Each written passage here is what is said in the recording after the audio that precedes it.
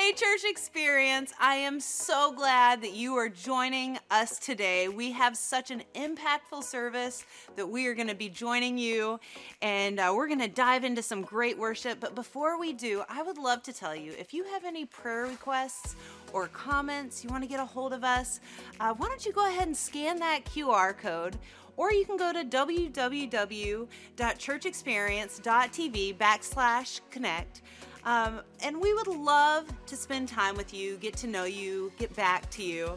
Another way, if you want to make sure you always know what's going on, go ahead and hit that subscribe button right there. You don't want to miss it, and you'll know what's going on at all times. But you know what? I am ready to dive into today's worship, so let's do it.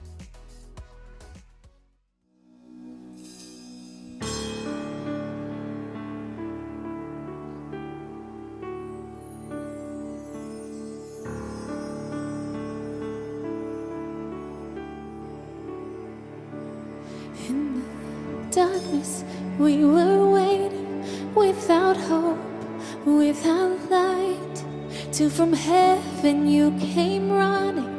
There was mercy in your eyes, to fulfill the law and prophets. To a virgin came the word, from a throne of endless glory to a cradle in the dirt.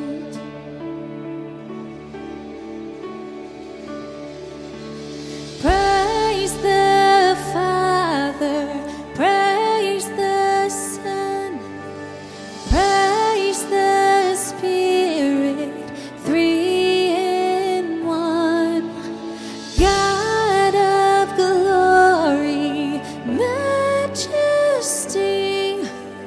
praise forever to the King of Kings.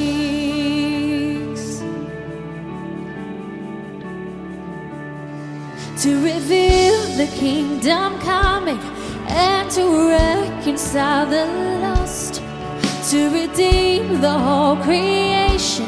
You did not despise the cross, for even in your suffering you saw to the other side, knowing this was our salvation.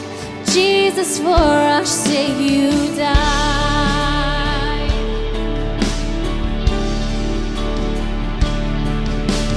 Praise the Father, praise the Son, praise the Spirit, three in one.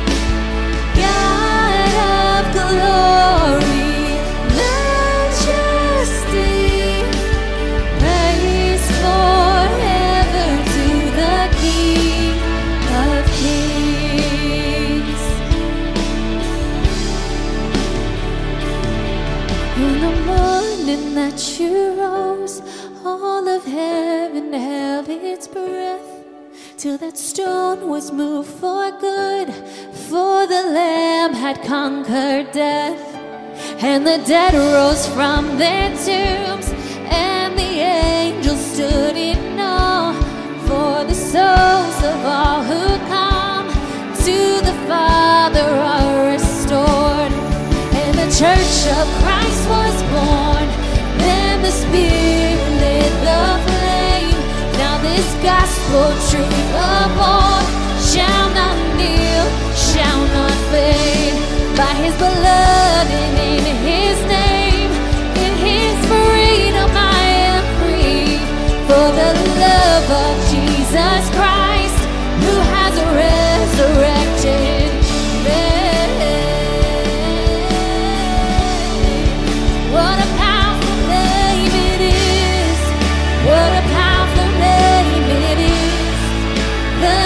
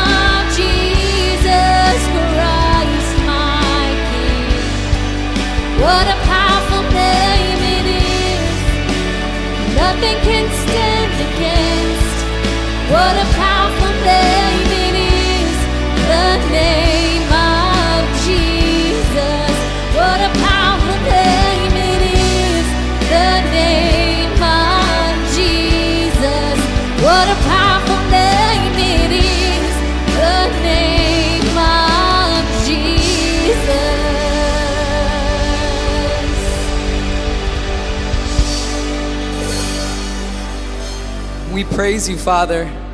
We praise you for your glory. We praise you for sending your Son. We praise you, Father, when times get hard. We praise you in the storms. We praise you because you gave us eternal life. You gave us grace. You gave us mercy. And we are eternally thankful for you. Father, we come before you in the name of Jesus to just praise you in the storms. We love you. Amen.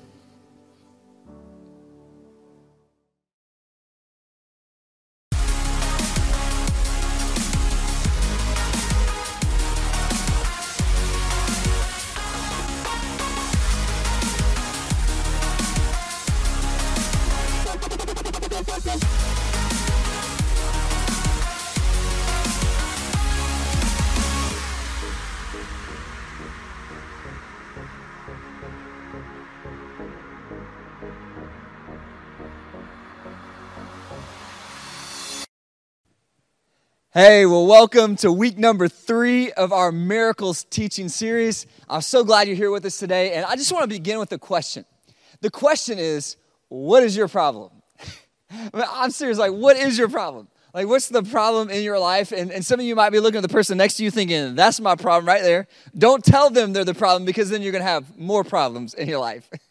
I'd also be curious, like, how many of you have, like, no problems? Not just now, but, like, ever. Like, you've never had a problem. Your whole life has been smooth sailing, like, no problems at all. If that's you, don't raise your hand, because then you have a lot of problems. There's going to be a lot of people that are, like, hating on you, because that is not the normal experience for any of us, right? Like, very few of us get through life without a lot of significant problems. But I'd like to point out that big problems are the genesis for big miracles. And God does some of his greatest work out of some of our biggest problems. So let me encourage you today, if you have some big problems in your life, if your life is one big problem, God is able to do miracles out of even that messy context. And if you think about our story of Christianity, it's all about a big problem, the problem of sin, a problem that we could not solve, a problem that was bigger than us, that was going to land us in hell, separated from God. And out of that big problem, God did a big miracle. He so loved you and I that he sent his own son, Jesus, to die on that Roman cross so that we could be forgiven of our sins, all of our past, all of our rebellion against God, completely forgiven and washed away. And he did that miracle of sending Jesus to live for you, to die for you. And what we're going to celebrate here real soon on Easter Sunday, he resurrected back to life for you, showing he was God, showing he had power over death, showing you that when you die, that that's not the end, that you have the hope of heaven. And all these miracles came out of the problem of sin. And so I want to remind you that even when you have a big problem, that doesn't mean that God's finished. It might be that he's just beginning in your story. And so as we look at today's message, we're going to begin with a big problem. It happened in 2 Chronicles chapter 20. God's people, the nation of Israel, they're struggling. Judah is struggling. They have a vast army that's coming to attack them. Let's pick up the story in 2 Chronicles 20, beginning in verse 1. It says, after this, the Moabites and Ammonites and some of the Meunites, they came to wage war against Jehoshaphat. Jehoshaphat was the leader of God's people, and it says in verse 2 that some people came and told Jehoshaphat, a vast army is coming against you from Edom, from the other side of the Dead Sea. It is already in Hazon Tamar, that is En Gedi. So this massive army, this vast army, not just a little army, not just a few people that don't like you, like a vast army, like ready for battle, they are on their way. In fact, they've already made progress on their journey to you. So this is a big problem, and this is the beginning of what's going to result in a big miracle for God's people. But before we get to the miracle, let me just point this out. Between the problem and the eventual miracle, there's some key decisions that you have to make, and you have an enemy that would love for you to get those decisions wrong. The decisions between the problem that you experience, perhaps the problem in your life right now, and the miracle that you're praying for, that gap between the problem and the miracle, there's some critical decisions. And depending on how you respond to those decisions between the problem and the miracle can do one of two things. It can either accelerate God's work in the miracle he wants to accomplish in your life, or it can extinguish some of the things that God is wanting to fulfill in your life, perhaps even the miracle itself. So your decisions are critical, and the enemy is fiercely opposing what God wants to do next in your life, and he knows when he has you pinned against the ropes with the problem that you're experiencing, you're in a very vulnerable place. The good news, believer, is that when you're in a vulnerable place and you feel weak and you feel contested and you feel like you're in the middle of a problem, that's when God can do some of his greatest work because you need him. You're desperate for him. And God loves to show up right when you feel like you have no hope and you're at the end of yourself and you're empty. And so I'm so excited to see what God's going to do in your life this week as we talk about miracles. Miracles. What's God going to do in our life? So let's go ahead and look at the end of this story, and then we're going to just track back through it and see some of the things that happened between the promise or between the problem and then the miracle. But let's go ahead and just see the miracle and see what God ultimately did as this nation was facing a critical challenge. A vast army was coming to attack them. So what are they going to do? How are they going to get out of this problem? And I know how it is. Some of you might feel outnumbered. You might feel overwhelmed. That's exactly how God's people felt. But I want you to look and see what God ultimately did in the end of this story. 2 Chronicles chapter 20. Let's look at verse 24.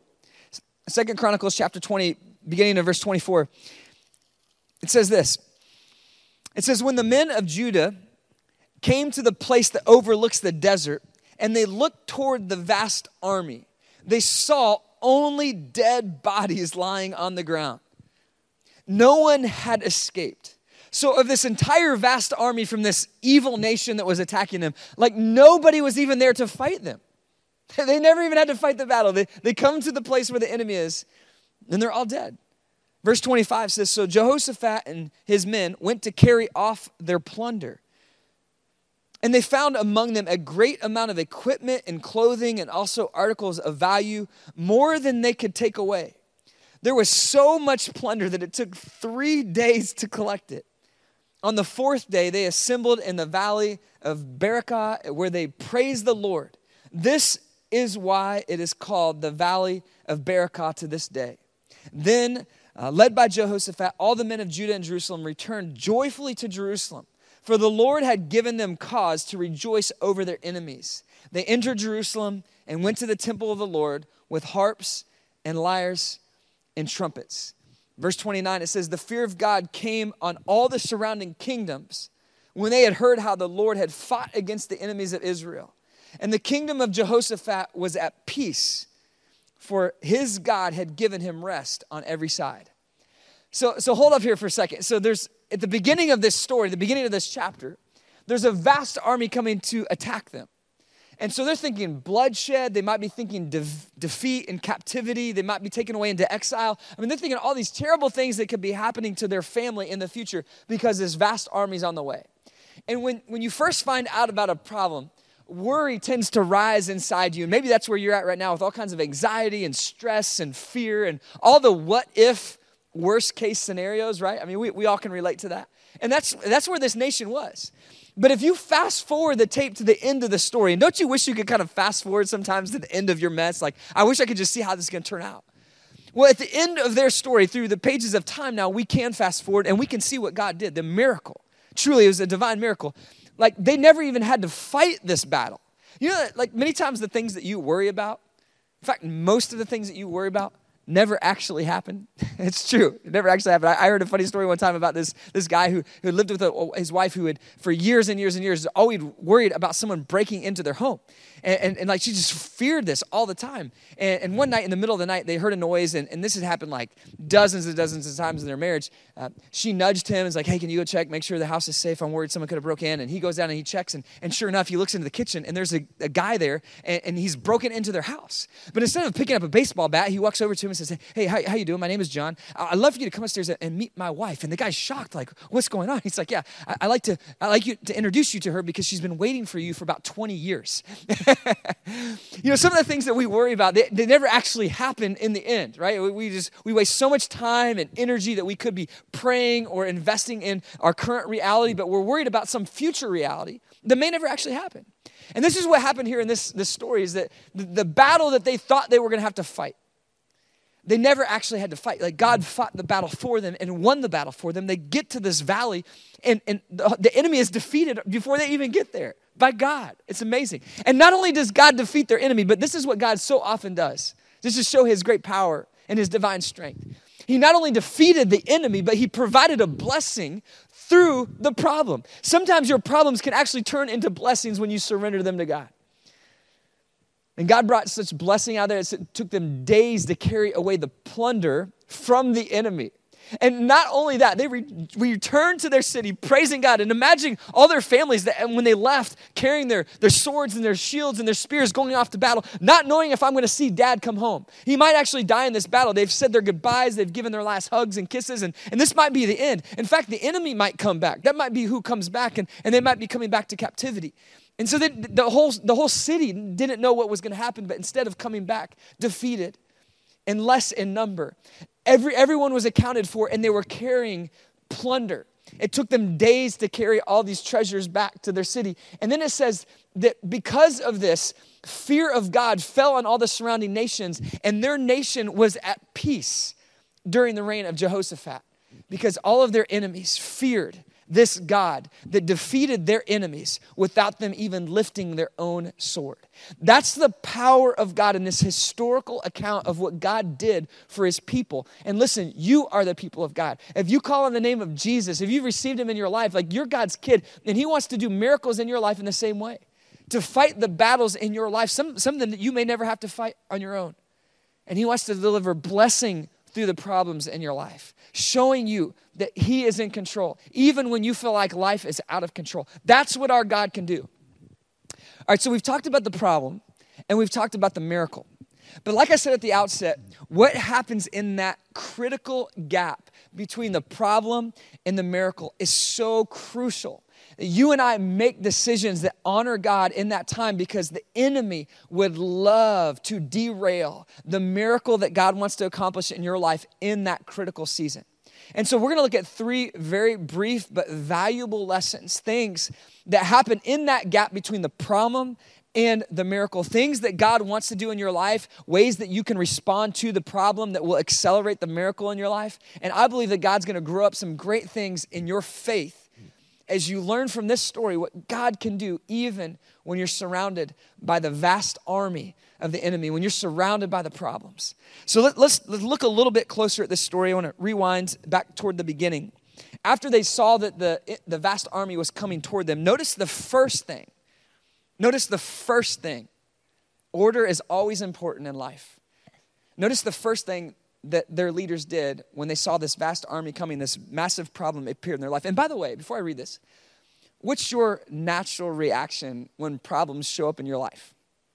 I can tell you a lot of my natural in the flesh reactions: fear, worry, go call somebody up and say, hey, what am I going to do? What do you think I should do? It's like there's so many things that we can run and do when the problems come into our life.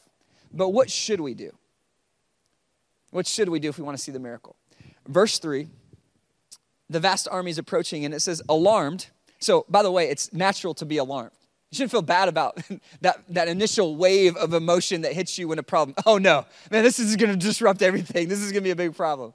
Like, that's natural to have that immediate reaction, but it's what you do after the natural emotion settles in. This matters so much. It says, alarmed, Jehoshaphat resolved to inquire of the Lord, and he proclaimed a fast for all Judah. The people of Judah came together to seek help from the Lord. All right, there's more that they did, but let's just pause on this. The first reaction after the initial wave of, wow, we have a massive problem in the form of an army headed our direction. What are we going to do? Like, after that initial, the alarm bells going off, the first thing he did is he sought the Lord. Now, I'd like to point out that even people who don't follow Jesus, from my experience, they still pray in moments of crisis. I found that most people pray, even people who say, I don't really believe in God, I'm not sure about all that, I don't go to church or anything, but like if a crisis lands in their life and their mother gets cancer or they lose their job, they're pretty quick to cry out to God, like, God, if you're up there, help me. Like, and that's a natural response, and there's nothing wrong with that. It's good to cry out to God at all times. But this is not that. Like this is not that. Like what you imagine, like when someone has a crisis and like, oh God, please help me.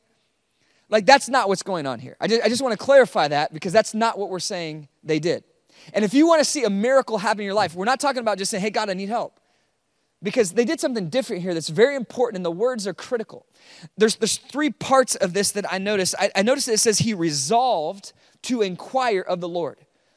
So resolved, like this resolution of the soul that leads to a revolution in my life. It begins with this firm commitment. I'm going to the Lord. Regardless of the fact that there's an army on the way and I need to prepare and get ready and all the things that need to be done, I'm first going to seek the Lord. Because before I go into the battle, I'm going to make sure that I have the Lord on my side. Before I take a first step, before I run to fear, before I run to my friends, before I get on social media, before I do anything, when the problem comes into my life, I'm going to my knees before the Lord and I'm saying, Lord, I need your help. But it wasn't even just that. It was he called the whole nation to a fast. Did you see that? Verse 3, it said he called them to fasting. And in verse 4, it says the people came to seek the Lord. Seeking the Lord is very different than crying out in prayer like, God, I need help. Like seeking the Lord is like a desperate cry. It's saying, God, I need you to show up in my family. God, if you don't show up in my child's life, I do not know where that daughter is going to end up. I don't know how it's going to go for my son. God, I need you to show up in my situation right here and right now. I don't know what to do. God, I need your wisdom. I'm desperate for you to break through in my situation. God, I need help. Like that's what we're talking about. It's this firm resolution. And it's not just a quick prayer and then I run off to battle. Like he called them to fasting. He gathered the people together so they could seek the Lord. I mean, this was an intentional and a dedicated and a sustained commitment to pursuing the presence of God. How's your personal relationship with God going these days? It's funny how problems tend to distract us from the things that actually attract us most to God and that keep us most connected to God. You know, problems show up in our life and they can derail our time alone with God or our prayer time, our worship attendance, things that are so good for our soul, but because we have a problem, we're so fixated on the issue, the army at us, that we can get frazzled and distracted and we move away from the very things that keep us grounded. And is it possible that maybe the problems that have surfaced in your life have actually become, for you, in a sense, a form of worship? Because our eyes are always on something and our attention and our affection are always on something. And when it's not on God, then that means it's on something of the world. And oftentimes I've found that when my eyes get off of God and they start to focus more on the world, it's usually the things in my life that are kind of like not how I want them to be. It's like, oh man, this is really a problem. And I just stare at it and I'm thinking about it. And here, Jehoshaphat, he resolved to fix their eyes on the Lord. He's like, hey, you know what? Whatever it takes, we're going to focus on the Lord. And I remember back to baseball. Did you play baseball as a kid, maybe softball? Did you remember your coach saying this? My coach said this all the time. He's like, hey, Brandon, keep your eye on the ball. Like, keep your eye on the ball. And I always want to be like, respectfully, well, coach, that's what I'm trying to do. Like, what else am I looking at? I'm trying to keep my eye on the ball, like, right? It's just like, keep your eye on the ball. Because the coach knew that if you stay focused on what's coming at you, if you stay focused on this ball, then you're going to be more effective. And if you put your eyes in the right place, then you're going to see a better result. And the problem with life is it's not as simple as just keep your eye on the ball, because sometimes the thing coming at you is the very thing that the devil put there to distract you. And it's not keeping your eyes on what's coming at you. It's keeping your eyes on what's above you, that's looking down over on all of your life, that sees the whole playing field. It's keeping your eyes on him and saying, God, I've resolved to keep my eyes on you, because where I put my eyes is such a critical factor in how things are going to go in my life. And I noticed in verse 12, actually 2 Chronicles 20, there's actually a prayer that's prayed. And notice this statement in verse 12. He says, our God, will you not judge them? For we have no power to face this vast army that is attacking us. There's an acknowledgement that like we are overwhelmed and we have a problem. It's okay to be candid with God. Say, God, I don't know how I'm going to get through this. But notice the end of the prayer. We do not know what to do, but our eyes are on you. Keep your head in the game, but keep your eyes on the Lord. Keep your eyes on him. It's saying, God, we don't know what to do. We don't know how we're going to get through this. We don't know how we're going to solve this problem. God, I don't know how I'm going to have enough money to get to the end of the month. There's too much month at the end of the money. I don't know how we're going to pay the bills for our family this month, God. Or God, I don't know how I'm going to get through Tuesday this week because I have a big test or I have a big meeting. And God, I really don't know if I can get through it. I don't even want to show up. It's making me sick in my stomach. I don't know how. And it's okay to pray those prayers to God and just say, God, honestly, I don't know how. But my eyes are on you. You see the difference there? Like, there's one thing that's natural to say, I don't know how I'm going to get through this. But what's not so natural, that we have to train ourselves in the supernatural, is to say, God, I'm going to keep my eyes on you regardless of what's coming at me. Because my instinct is to keep my eye on what's coming right at me. But what's not so natural is to look away from what's coming at me and look up at you. Because this vast army, listen, this vast army was coming at them. Like it was coming at them to fight them and destroy them and take their homes and take their lives. Like how would you feel? Like what kind of emotion if you had a vast army coming at you? The most unnatural thing in the world would be to call a prayer meeting. Let's all go fast and let's pray and let's kneel before God. Like this is the most unnatural thing in the world when you have a problem coming at you. But listen, if you want to see God do the miracles in your life, you've got to train yourself that when the enemy starts to move at you, you move at the Lord. You move closer to the Lord. Here, if you want to write something down today, I'd encourage you to write down this lesson. When the enemy moves, I move to prayer and fasting. When the enemy moves in my life, I move to prayer and fasting. That's where you need to move. You need to move to prayer and fasting to say, God, I'm seeking your face with everything I've got. When I see a problem in my life, I'm turning to you. Now, some of the biggest problems we face are problems of our own making. And I could tell you stories. I could tell you a whole lot of stories of so many problems that I've created in my own life. And I had to go to God and say, God, get me out of this mess. I've messed things up. And I know you've been there too. And so when the problem is of your own making, it's not a vast army from somewhere over there. It's maybe a mistake that you've made in here. I want you to listen to the words of 2 Chronicles chapter 7. It's still the same response. But look at verse 14, this very well-known and powerful verse, 2 Chronicles 7:14. It says, if my people who are called by my name will humble themselves and pray and seek my face, there it is again, and turn from their wicked ways, then will I hear from heaven and will forgive their sin and will heal their land. What an amazing thing.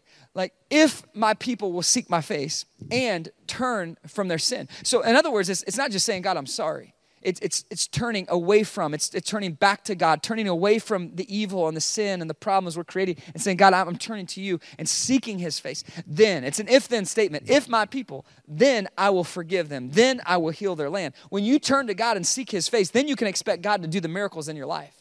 But it's not until you seek him with all your heart, then you can really expect God to show up in the way he wants to provide the victories that he wants to bring in your life, to provide the healing, to provide the hope, the things that you are desperate for, the things you want to see in your life, they come as a result of you deciding to get your eyes on the Lord and off the thing that's coming at you. But I get it. When that army is approaching, you're staring at it and you're seeing how fierce it is. But I just want to remind you, no matter how fierce the storm is that's coming at you, in faith, you can see a God that is greater than whatever it is that's approaching. You can see a God that's higher and stronger and more powerful than whatever problem is going on in your life. So like Jehoshaphat, decide, resolve in your heart to seek the Lord. That's the first move. When the enemy moves, I move to prayer and fasting.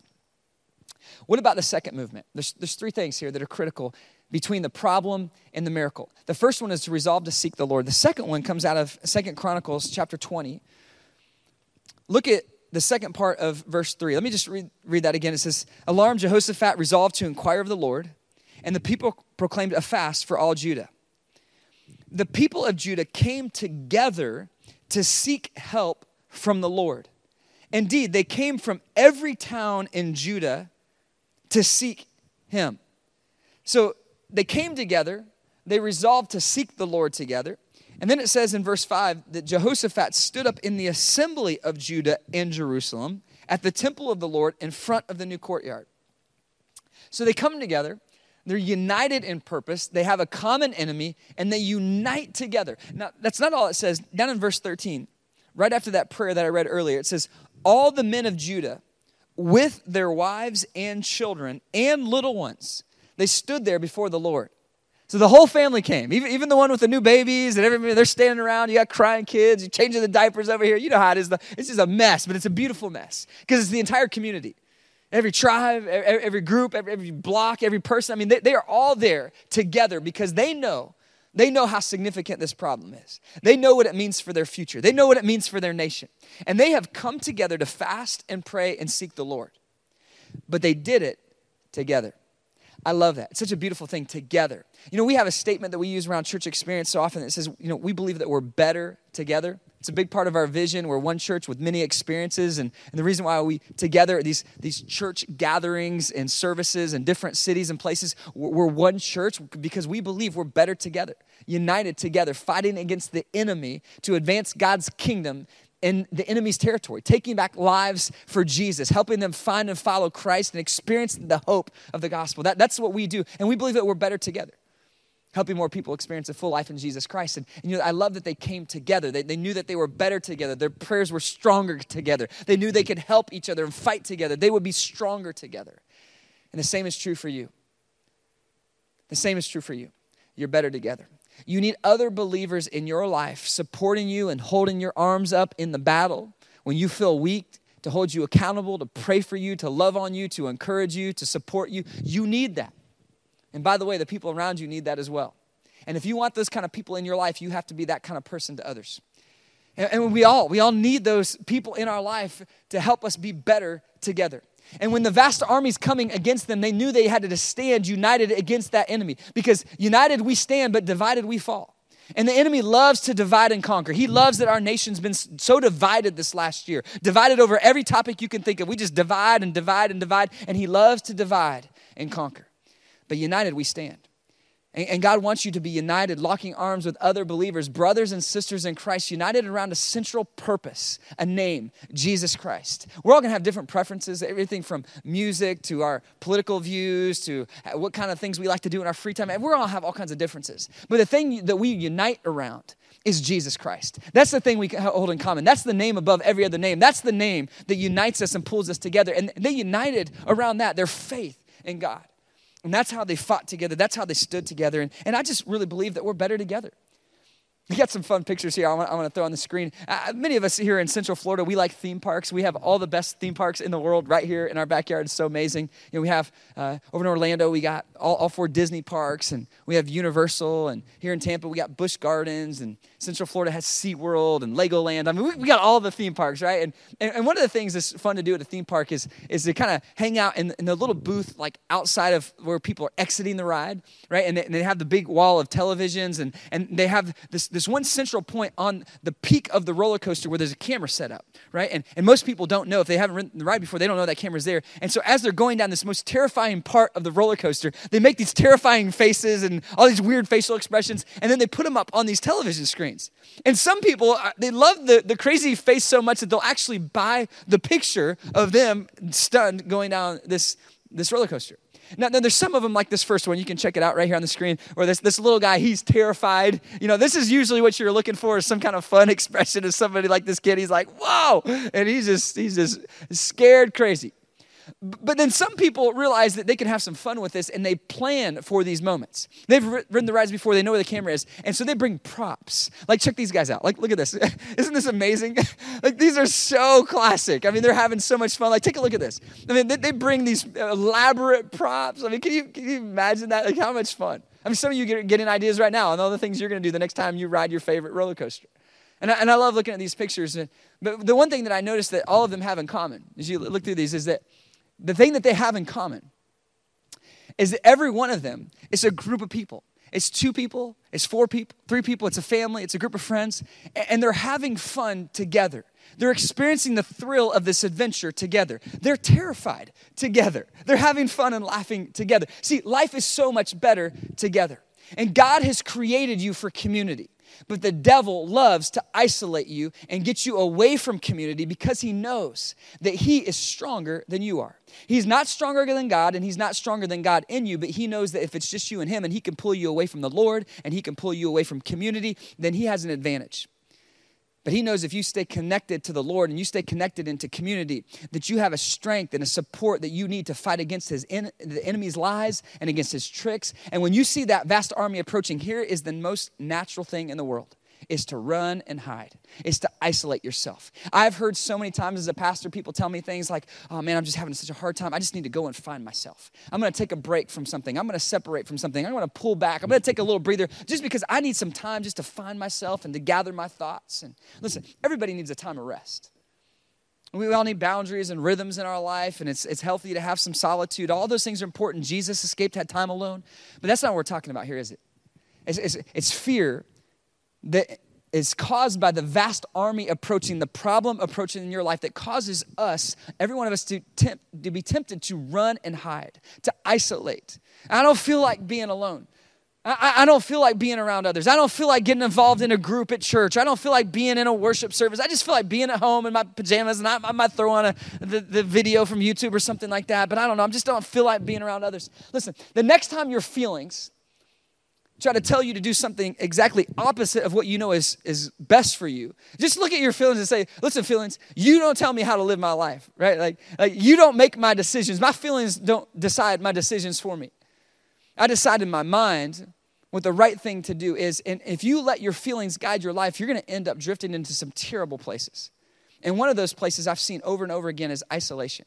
Because I don't feel like being around others, right? I mean, you've been there. I just have so many problems. I have so much stress. I'm overwhelmed. I just don't feel like going to be around others. But that, my friend, is the exact time where you need to press into community. That's the time where you need to open up your soul to someone and say, hey, can you pray for me? I'm feeling outnumbered. I'm feeling like there's an army coming against me. I feel like I need some help. I need someone to rely on and pray for me and hold me accountable. Because you just hold me up in this time. I'm struggling. And I'm really tempted to isolate and just kind of push everybody else away. But I need to press in right now. I need you right now. Can you be there for me? That's the kind of friendships that we need in our life. And that's what it looks like to be involved in Christian community. And here's the lesson in it. When the enemy tries to pull me away, I press into relationships. When the enemy tries to pull me away, I press into relationships. And if you want to see the resulting miracle that comes after the problem, you've got to allow others to be in that process with you. You do. You need others to help you between the problem and the miracle. And God's people, they got together and they prayed together. They worshiped together. They united together against their common enemy. I went bowling this last year with some of my extended family, and the cousins were all playing together, and we were out bowling, and we're kind of divided into a couple lanes, and I really wanted to compete. I'm not a great bowler, but anything with like a ball and competition, I love to get into it and try to do my best, and I'm really competing against myself, trying to beat my previous scores and stuff, so I wanted to do my best, but I was on the group that had some of the younger cousins at it, and so they put the bumpers up. Now, if you've ever been bowling and they put the bumpers up, basically they have this rail that they put up in the outer columns where, if in bowling, you're trying to keep it between the lines and hit the pins, but if you get off center, it goes down the lane and you lose the ball and you don't make any points. Now, the bumpers keep your ball from ever going in the gutter.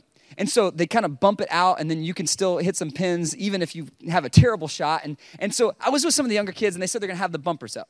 So I kind of asked the guy, because I really wanted to compete. I wanted them to have fun too and have the bumpers up so they could actually hit some pins. But I really wanted to know what I can get in my score. And so I kind of went over to the guy working there, and I'm like, hey, can you set it to where when I bowl and some of the adults bowl that you can take the bumpers down and then put them back up for the kids and just kind of automate it that way? And he's like, I'm sorry, for this lane, the only way it does it, it's like all on or all off. So I can turn them off, but that means all the little kids are going to get their ball in the gutter. And I kind of thought about that for half a second. I'm like, that's not right, Brandon. We'll just keep the bumpers up. I was a little disappointed at first because I had to bowl with the bumpers up. But I realized that by my second, third shot in, I spun it out there and I kind of was right, like hugging that line. And sure enough, it would have fallen in the gutter, but boom, it hit the bumper. And it went right back, and I hit some pins, and I felt like this joy inside of me. I didn't know it was going to be there. Like, yeah, come on, baby. And my score is getting higher than it's ever been before, and I'm kind of loving the bumpers. And by the end of the game, I'm purposely bouncing off the bumpers, trying to hit these pins. I'm just having so much fun, and I thought, man, this is great. And, I found that in my life when it comes to relationships, I naturally don't love to have the bumpers, the safeguards, the accountability, the people around me in my life and kind of in my business. And like, you don't need to know, I'm just going to kind of do my own thing. And you know what this is like, right? In our American independence, like we're kind of like take care of ourselves. We're self-sufficient, self-reliant. It's kind of idolized in our culture. I don't need anybody in my business. I'm just going to do my own thing and I can survive and show you what I can do and all that. Listen, those bumpers that God has provided in your life of other people actually bring so much joy, so much blessing. And when you allow others in and you open up in transparency and you realize, oh man, I'm not the only one. You got issues, I got issues. We can help each other through our issues together. And we all have a common enemy. The devil is trying to destroy our lives. And your problem might be a little different than mine, and mine different than yours, but we all have those problems. And we're all seeking God's miracle and his provision. And when we can lock arms together, maybe a group of guys huddled up in a men's group praying together. Maybe it's a group of couples that are going out and serving on mission together, trying to raise godly kids together. Listen, whatever your situation and season of life, I guarantee you one thing is true. You will be better with other believers circled up around you. So what's your inner circle look like? Who's in your inner circle? I'm talking about other believers that are praying for you and you're praying for them. Because listen, you're missing such a great gift if you're not praying with each other and for each other. Have you appreciated the believers in your life recently? Have you acknowledged it and just say, hey, listen, man, I just want to give you a call today. I don't have any agenda. I just want to say how much I appreciate your friendship. Little message. Hey, I'm praying for you today. You mean so much. I just want to let you know that. Like I was thinking about you, put a smile on my face. I just thought about you today, how much you mean to me. Man, I can go so far and deepen relationships. Like God created you to be in community, and you and I, we need that. And the devil, he fights against it because he knows how much it encourages our spiritual growth. And it sets us up to see the miracles in our life.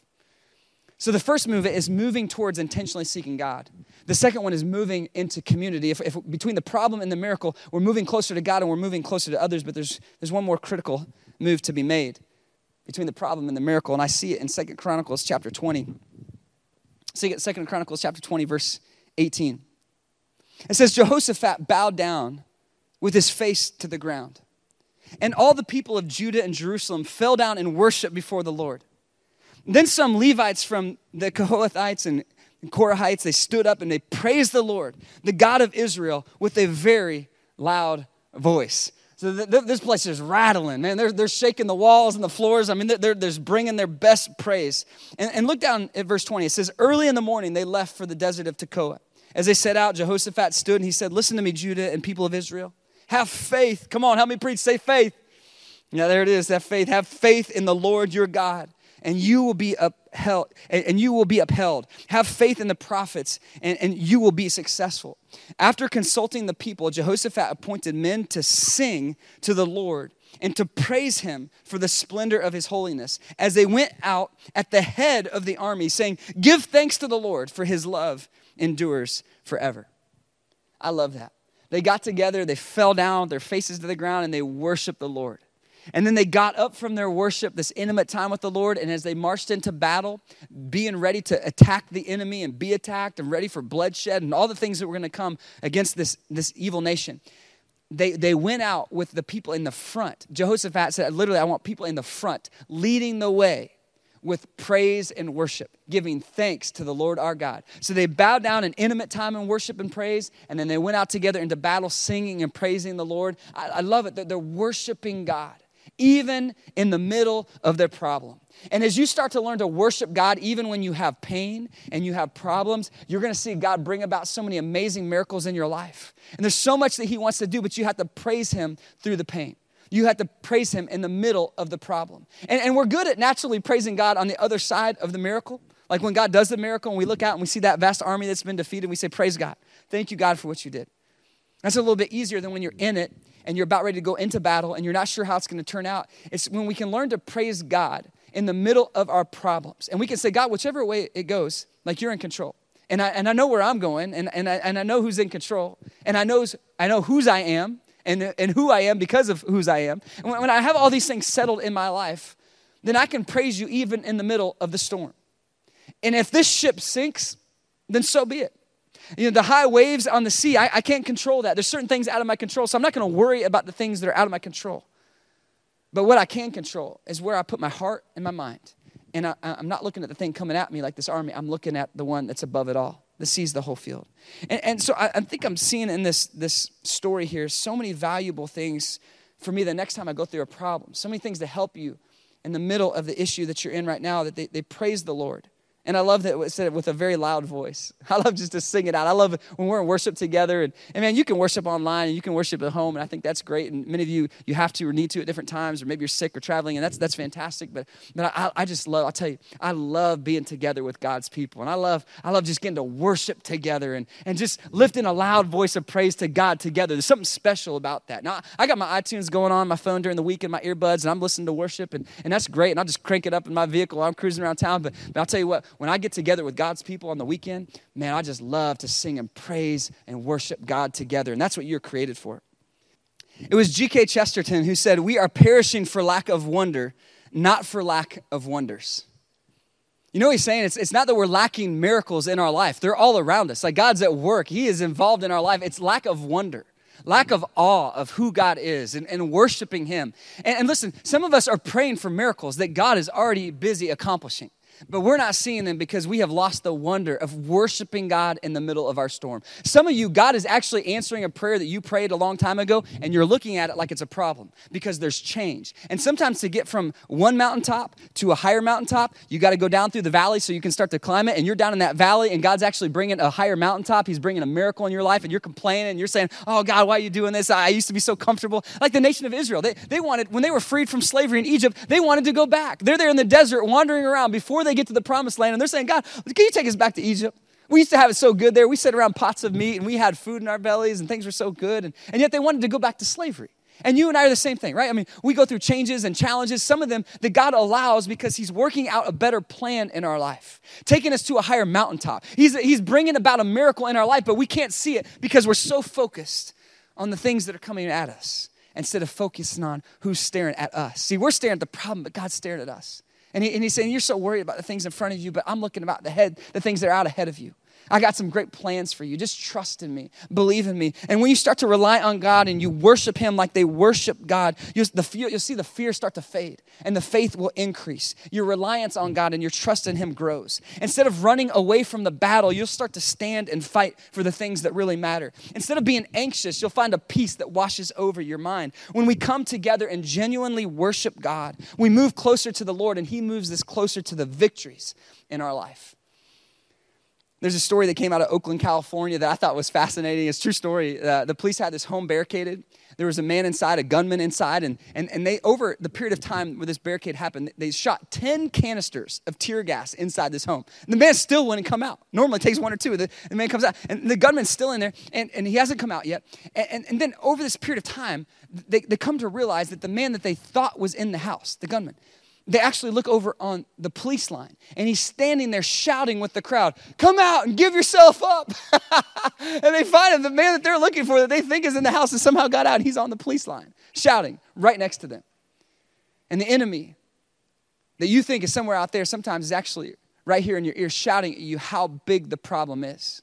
And he's shouting you down. He's saying, "Hey, look how big the problem is. Give yourself up. Like, just surrender. Look, the problem is so big." And he's standing right there on the line with you, shouting in your ear. But here's the final lesson I want you to write down. Between the problem and the miracle, when the enemy shouts how great the problem is, I sing about the greatness of God. The next time the enemy tries to convince you how big the problem is, you just tell him how much bigger your God is. You just start worshiping God and say, "You know what? It doesn't matter how big this problem is. It doesn't matter how long this valley is or how strong this storm is, because my God is greater. My God is mightier than this problem, and I'm going to worship him through the problem, and even if I perish, so be it, because I'm going to go to heaven and I'm going to worship him some more." You just keep worshiping God through the problem, and you'll see your miracle. You'll see your miracle because you'll see it in the presence of God. And the greatest miracle of all is the presence of God and his provision of his presence in the middle of the problem. Now, God ultimately accomplished an amazing miracle, and I hope he does in your life too. I hope the problem that you're looking at, the vast army that's coming your way, I hope God brings an incredible deliverance, a defeat of the enemy in your life. But I can guarantee you this: if you worship God in the middle of your problem, you're going to see his joy return to your heart. You're going to see his peace and hope come. You're going to see satisfaction in his presence. Regardless of how the outcome comes, your faith is going to grow in this season if you'll learn to worship God.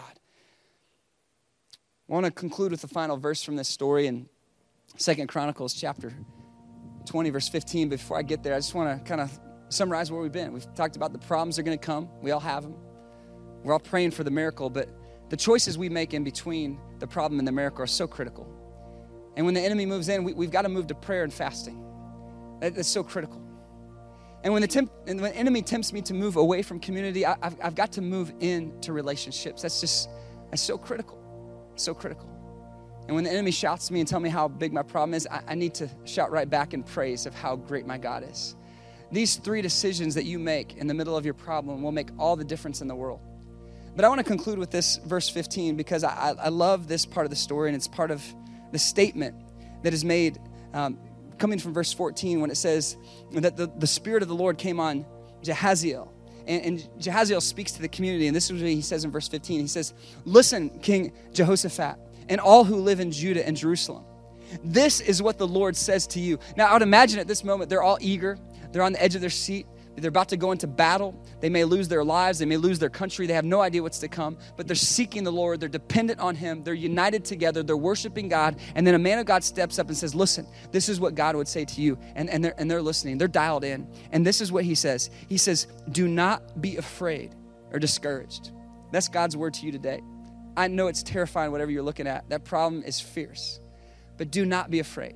Do not be discouraged because of this vast army. For the battle is not yours, but God's. The battle is not yours. It's God's. And the miracle, it's God's miracle. The whole thing, it's all God's. And so just surrender it to him. Give it to him. That the vast army that's approaching them, he says, listen, you don't have to worry about it. Like it's in God's hands. It's his battle to win. Just trust in him. Now, you might have to march out and fight, so get your swords and get ready. But listen, God's going out to fight with you. It's his battle. You're his kid, so trust that he's going to be with you in the fight. It's his miracle. And it's your next move. Their next move was to march out and ultimately see the deliverance of God. What's your next move? I thought of 3 things based on what we've talked about today. One is it's a move to prayer and fasting. Are you ready? Are you ready to move into intentional prayer and seeking the Lord? Not just to cry for help, but saying, God, I desperately need you. That's the move. If you're not sure where to move first into a time of prayer and fasting. The second one is to move into community. You need other believers in your life, and it might be that God changes your situation through a simple phone call to another believer. Say, would you pray for me? And that might be the catalyst to launch you into this next season of God bringing victories into your life, of accountability, saying, hey, here's where I'm struggling. I need you to be real and tell you where I'm at. And God might use that to start bringing about some miracles in your life. But you need to step into community, get involved, get connected, be a part of his church and what he's doing in this world. But then the third thing is to step in more into worship. And you know, some of us in these last 2 years, the value of worship publicly especially is kind of faded. It's kind of like, it's still there, but it's like, you know, kind of hit and miss. And we're maybe less committed to it and connected to it. And maybe God's using this message today to say, listen, between your problem and your miracle, you need to worship me. And not just in isolation, you need to worship in the context of community. You need to lean in and worship high and give everything that you've got to the Lord, because in the midst of your worship, you're encouraging other worshipers. There's something that happens that's powerful when we worship together. Worship alone, yes. Worship together, absolutely. But just worship God for who he is, even in the middle of your problem. And if you do that, friends, if you lean into worship, if you lean into community, if you press into prayer, I believe that God will deliver his miracle. He did it for his people. He brought the victory. They never even had to fight the battle in the end because they relied on their God. And I hope you'll do the same and see God work miracles. Right on? Right on. Come on, let's pray. Father, I pray for the person who's hearing this message today and they're in the middle of a mess. Maybe it's a mess of their own making. Maybe it's one that was completely out of their control. Someone else's sin, someone else's decision, and it affected their life. And maybe it's a worry, something that has never happened and that may never happen. But the problem in their life is just this anxiety that they can't get rid of. But God, whatever the problem is, we're believing you for the eventual miracle. We're believing that, God, you can defeat the enemy. We're believing that, God, you can provide the healing and deliver the hope and provide the solution that we are so desperately seeking. Maybe some of us for years, we've been looking for that answer. God, we believe you can help. We believe you can do the miracle. But God, between the problem that we're in the midst of and the eventual miracle that we're praying for, we know that, God, we have some important moves to make. And so we're asking you to help give us courage and give us wisdom, that when we see the enemy make a move in our life, we move to prayer, to really pursue you and seek you. And God's just stirring someone's heart today to really pursue you in prayer, to like they've never before, just really chase you, God, in prayer. And God, we know that when the enemy tempts us to isolate and pull away, that God, you've called us to press into community. So God, I pray for someone here today who feels all alone. May they step into community, get more connected to your church, to your believers, to your people, so that God, they can experience that support they so much need. And then, God, when we see how big the problem is and the enemy's in our ears shouting how great the problem is, God, may we shout back a shout of praise and just say how great you are, how much greater you are than any problem we face. And God, as we pray and as we lock arms together and as we worship, we're believing you, God, to do the miracle in us and through us so that around us, God, your kingdom can come and your will can be done on earth as it is in heaven. And it's in Jesus' powerful name we pray. Amen. What a great service it has been. I love the worship, the message, spending time together as a CE family. You know, you may say, I want to get more connected. And better yet, you may have just made a commitment during the service in your faith. And we would love to hear about it. Please reach out by going ahead and pulling out your phone, scan that QR code. Or if you want to know a little more about us, feel free to go ahead and check out our social media, our website, our app. We have all those available for you and would love to get more connected with you. Another great way to get connected is to subscribe right down here. We have that just for you. And the other thing we have for you is another great service next week. See you then.